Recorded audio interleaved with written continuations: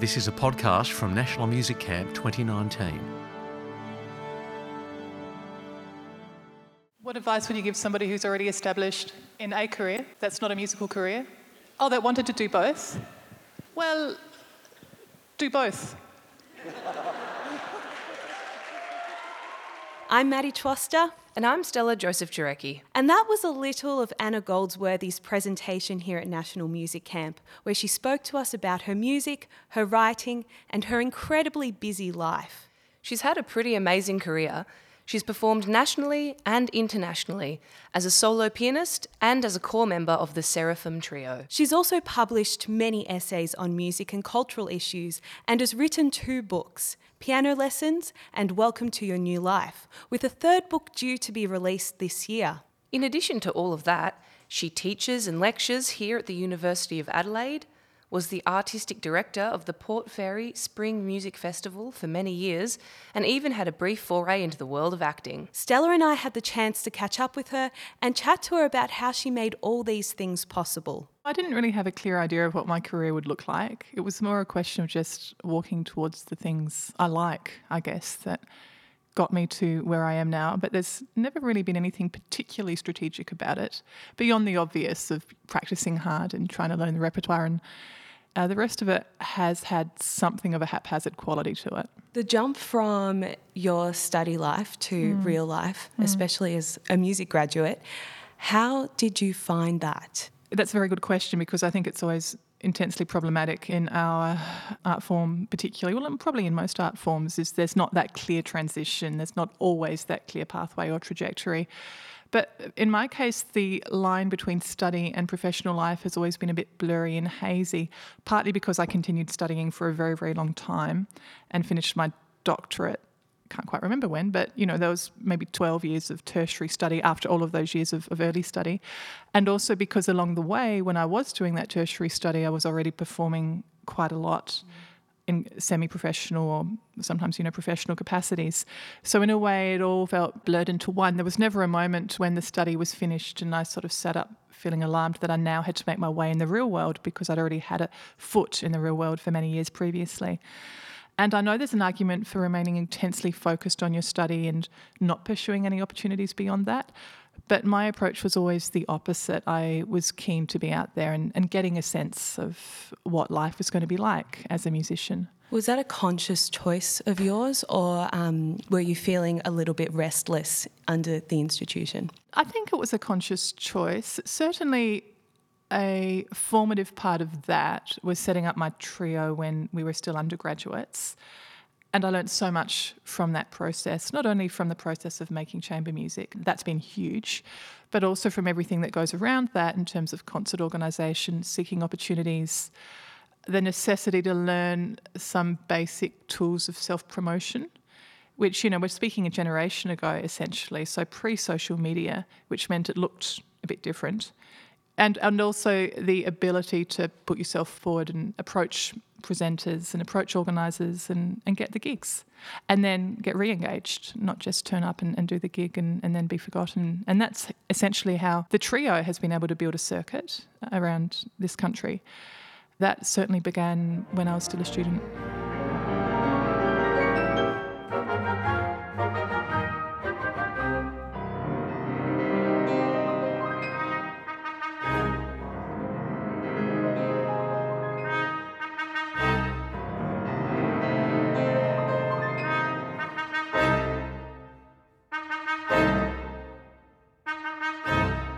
So could you tell us a bit about your approach in juggling so many different disciplines in your career? These days, there's a couple of extra complications. One is that I have an academic appointment here at the University of Adelaide, and the other is that I'm a mother to 2 lovely, demanding boys. And so trying to preserve space for these creative pursuits, which are really critical to my sense of, I guess, who I am and what I want to be doing, can be challenging. And I think, first of all, you have to make it a priority. You have to make your practice a priority. Otherwise, it's very easy for it to be set aside in favour of the immediate gratification, if one can use that word in this context of, dealing with an email and feeling like you've crossed something off or ticked off a task. Practice doesn't always yield those immediate results. And yet it's important to maintain that discipline. Likewise, writing, I think. It's hard to get your head around, particularly a large work, in tiny little increments. And my publisher is forever on my case, saying you just need to set aside a day a week to focus on writing. And then once you've got that momentum, then you can kind of deal with it in a more sporadic way. But I can't pretend that I have any particularly sane weekly schedule mapped out. It's more a question of dealing with whatever is most pressing at the moment.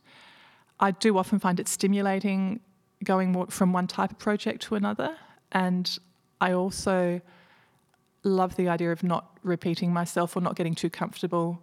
For instance, when I was directing the Port Fairy Spring Music Festival, which I adored, I felt after about 5 or 6 years it was getting a little bit too easy.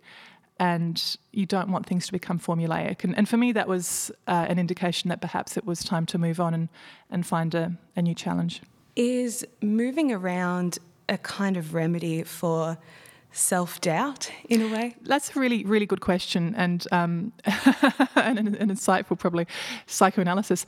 I have wondered occasionally whether it's me giving myself a get-out-of-jail-free card. Like, if things don't go particularly well on the stage, I think, well, I'm really a writer, so that doesn't matter. And likewise, if something doesn't quite come off on the page, I think, well, I'm a pianist, so I don't think consciously my desire to do more than one thing is motivated by insecurity. I just feel a pressing need to express myself in those two disciplines in particular. And on my best days, I feel that they actually feed each other and enhance each other.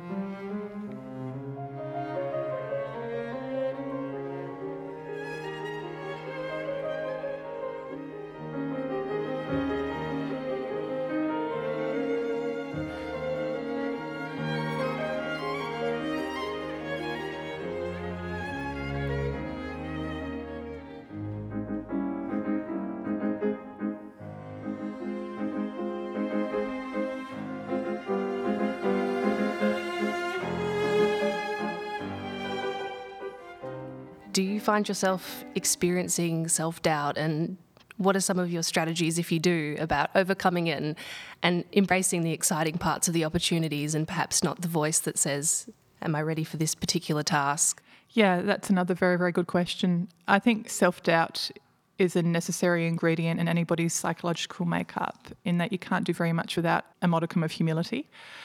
But on the other hand, I think I'm less paralysed by it these days than perhaps I had been in the past. And I think part of that is experience. The more you get out there and do things, the more things go well and, land as you might want them to.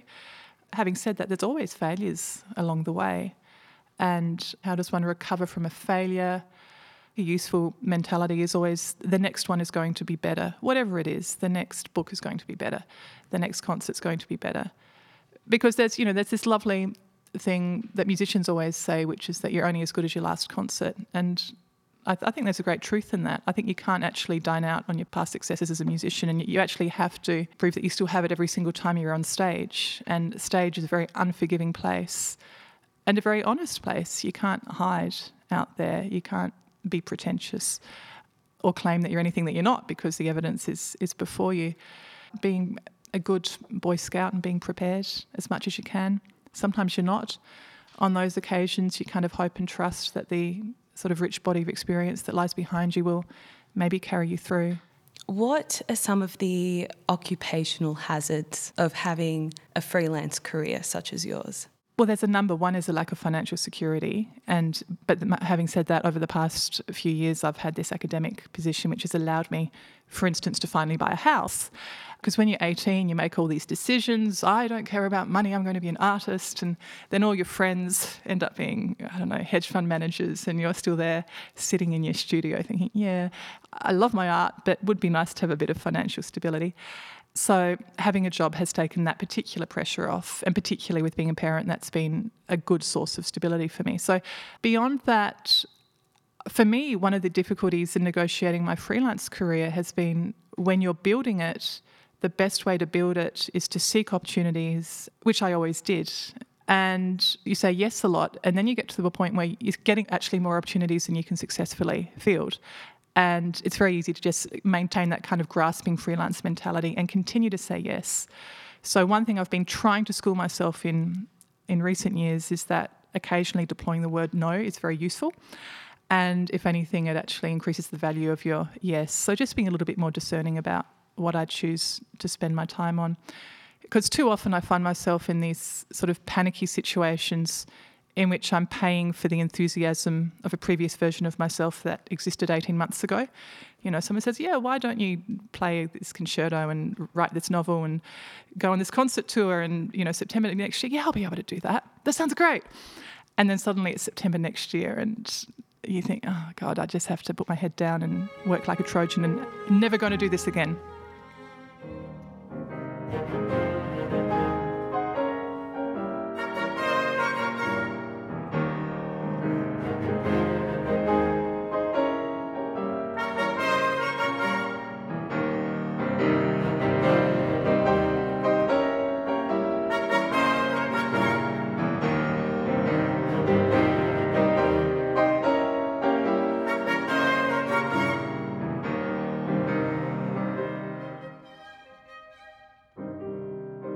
In your career, how much of it was a mix of tirelessly chipping away and working hard and being present, and also happy random happenings and opportunities, and how did those two things interact? Yeah, that's a great question. I mean, it's a great question about life generally, isn't it? How much is destiny and how much is created by self? There's one thing that my teacher always said to me, which is that people talk about luck, but a lot of the time you choose your luck or you recognise your luck when you see it. And I've certainly been very, very lucky and I've had some great opportunities come my way. But I've also always been a workaholic and I've been ready to meet those opportunities and maybe ready to recognise those opportunities too, I think, when they come. Becoming a presenter of music, it was Philip Sametz, who's here coordinating the Words About Music course, who suggested that perhaps I might be a good person to do that for Musica Viva. And at the time I wasn't sure whether I should or not, but I'm really pleased that I did because it's made me much more comfortable doing that. Likewise, I was really fortunate to be approached by my publisher, Chris Fike, who asked me to write my book. You know, that's a huge act of luck that rarely happens. But on the other hand, I think I'd prepared the necessary preconditions. I'd been writing for years, been publishing a lot. I'd got to a point where I felt I'd developed and refined a certain level of literary craft, and so I was in a position to take that opportunity on board. But writing that book and publishing that book, I think that was really a real milestone for me in terms of my career, in terms of my musical career and in terms of my literary career. My work with the trios, on the other hand, has been a whole lot of really just rolling our sleeves up and building our audiences person by person, building our repertoire note by note. We've had some great luck too in that we have a wonderful mentor in Hanover, Hato Bayala, who took us under his wing nearly 2 decades ago and who we continue to see whenever we can. And a number of beautiful, benevolent people who have essentially adopted us around this country. That's one of the things I love about touring with the trio now is just these relationships we have with people. So there's an enormous amount of luck in that, but there's a huge amount of labour that went behind it. And often the members of my trio say to me, you know, actually they blame me. If it wasn't for my kind of head in the sand, mad persistence, Helen has said she doesn't know if we'd still be going. So obviously under time constraints, it can be hard to stay creatively engaged, and we were just wondering how during times when you have a lot of time or when you're really pressed for time, how you stay creatively inspired. I think a lot of my inspiration comes from other people and I love collaborations. I love chamber music for that reason. I love various writing projects that I've done for the stage particularly that have been collaborative. But even when I'm writing books myself, sitting in a room, I sort of try to draw my editor in to make it a kind of collaborative relationship because I do feed off other people's energy and ideas. So I find that is a constant source of inspiration. I think when things are not so busy, it can be great to really fully partake of idleness, quiet time. I was on a writer's retreat up at the beautiful Eucharia in Mount Barker, that wonderful concert hall, at the end of last year. And I've done that a few times now, and I always find it very, very fruitful for my writing. Just space, boredom, in fact, being able to go for long walks. It's quite remarkable to me how that's when the ideas really start generating.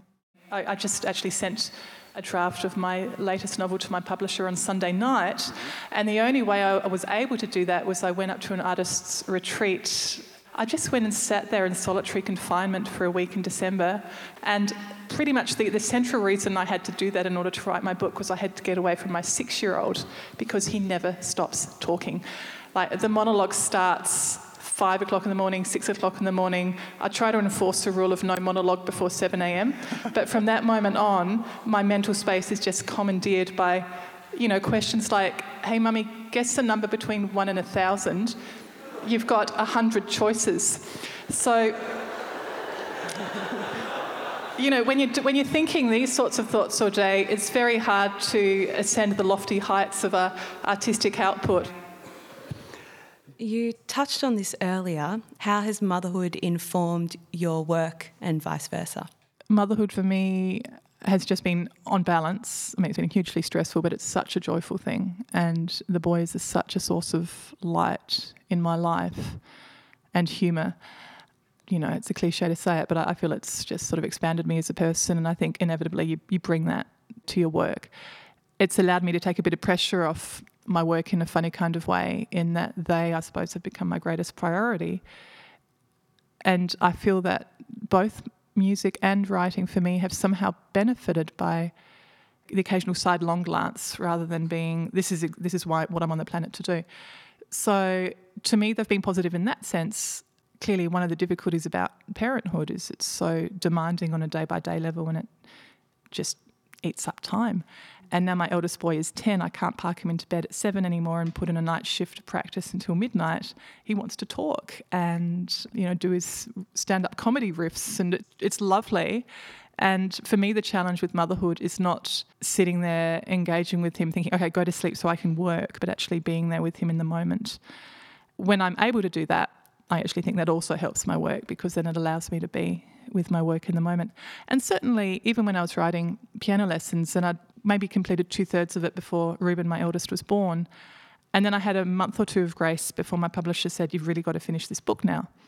And so I had to finish it essentially when he was sleeping or in between breastfeeds, which meant that I had maybe 45-minute shifts at a time in which I just had to run into another room and just write like mad. And strangely, that was kind of liberating in the way that restrictions can be liberating. It meant there was no time to indulge in anything like writer's block. That's a luxury I can't afford. So now if I have some writing time, I just have to sit down and I have to make it work. And likewise, if I have some time at the instrument, I just have to sit down and not, wait to be inspired. It's probably engendered a much more pragmatic attitude towards my craft, I think.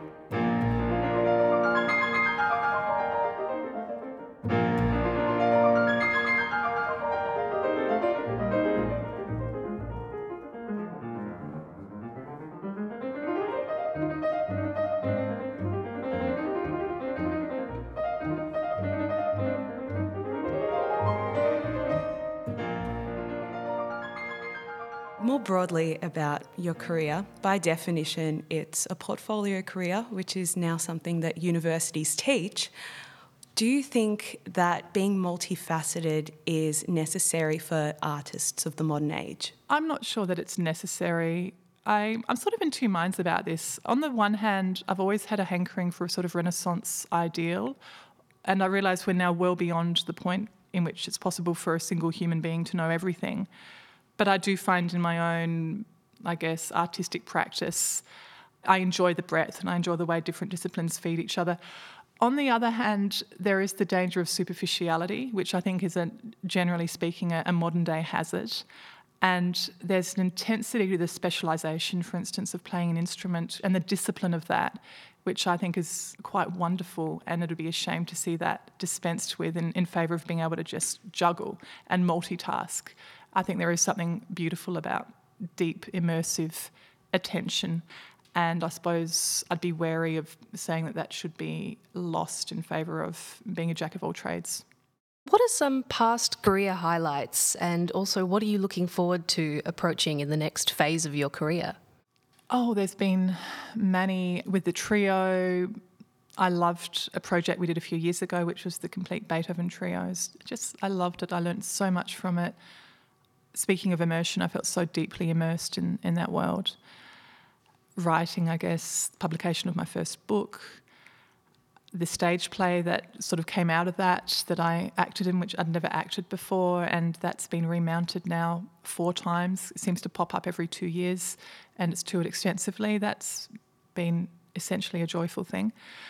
Coming up, potential highlights this year. The funny thing is, the things that you're most excited about aren't always the ones that actually end up being the most profound or amazing. Sometimes it's a little humble concert somewhere that actually ends up being a kind of definitive experience. But this year's a very, very exciting year. With my trio, we're collaborating with the singer-songwriter Paul Kelly in a new song cycle at the Adelaide Festival next month. That's with James Ledger as well, who's composed these arrangements. We have a weekend festival at Epsom House in Tasmania in a few weeks, and we're collaborating with the wonderful violinist Andrew Haveron, who's the concertmaster of the Sydney Symphony, and it's just always an enormous joy to play with him. And with the violist Jackie Cronin, who's married to Tim and is a dear long-term friend of the trio. And we're going to be performing a range of extraordinary repertoire. And again, it's one of those immersive weekends. I always love them. At the end of the year, we'll be touring with the violist Martin Alexander in a concert series presented by Anam, and that looks to be a really, really exciting and lively tour. I should have a new book coming out later this year, a work of fiction, kind of interwoven stories about a woman's life over 5 decades. I'm looking forward to that seeing the light of day. And then, beyond that, there are other creative projects that I'm sort of cooking up and that I'm excited about. One last question. What advice would you give to any type of artist, really, musician, writer, visual, who wants to do it all? In my old age, I'm now starting to think perhaps there is some sense in the notion that you may be able to do it all, but maybe don't try to do it all at once. There's a time for everything, perhaps. And sometimes the notion of taking your foot off the accelerator in one area of your life can be terrifying because you think it's artistic death, or even remaining still for a second will kill you. I now think if you can be a little bit sensible about where you're focusing your energy, and don't try to spread yourself too thin every single moment of every day, that perhaps is the sanest approach. And you're never going to be able to do it all. You're going to have to be selective. Choose a couple of disciplines. Don't try to cover every single one. But having said that, if there's something in you that's insisting that you have to pursue more than one thing, then, for God's sake, listen to that inner voice and do it. And I think the most important thing is to keep on making and not bask in your previous triumphs, and keep on making it new so you don't sort of petrify into some version of your previous best self. Keep on reinventing the wheel and finding new ways to stimulate yourself and grow. One thing I like about the way my career has unfolded is because there's so much diversity, I often feel I can complete a project in one area and there's some sort of little creative explosion that happens with the completion of something, and you can bounce off that into the next thing. And I find that highly stimulating. But sure, there are times that I'm thinking, am I going to be able to pull this off this time, particularly if it's an essay or a book or something. And then I just drink a whole lot of coffee, and that can sometimes help. And I'm always saying to everybody around me, oh, look, yeah, I'm in a bit of a tight place. There's a lot of deadlines, but I'm going to be over it soon and everything's going to be normal. And everyone these days just goes, yeah, right. It's always been like that. So I do think I am starting to realise that downtime is important, creative replenishment. But I also just find it really exciting. A new project is really exciting. And if it's something you haven't done before, that's sort of thrilling. And it's a wonderful learning opportunity too. So, I guess I'm often sort of excited by what I'm doing.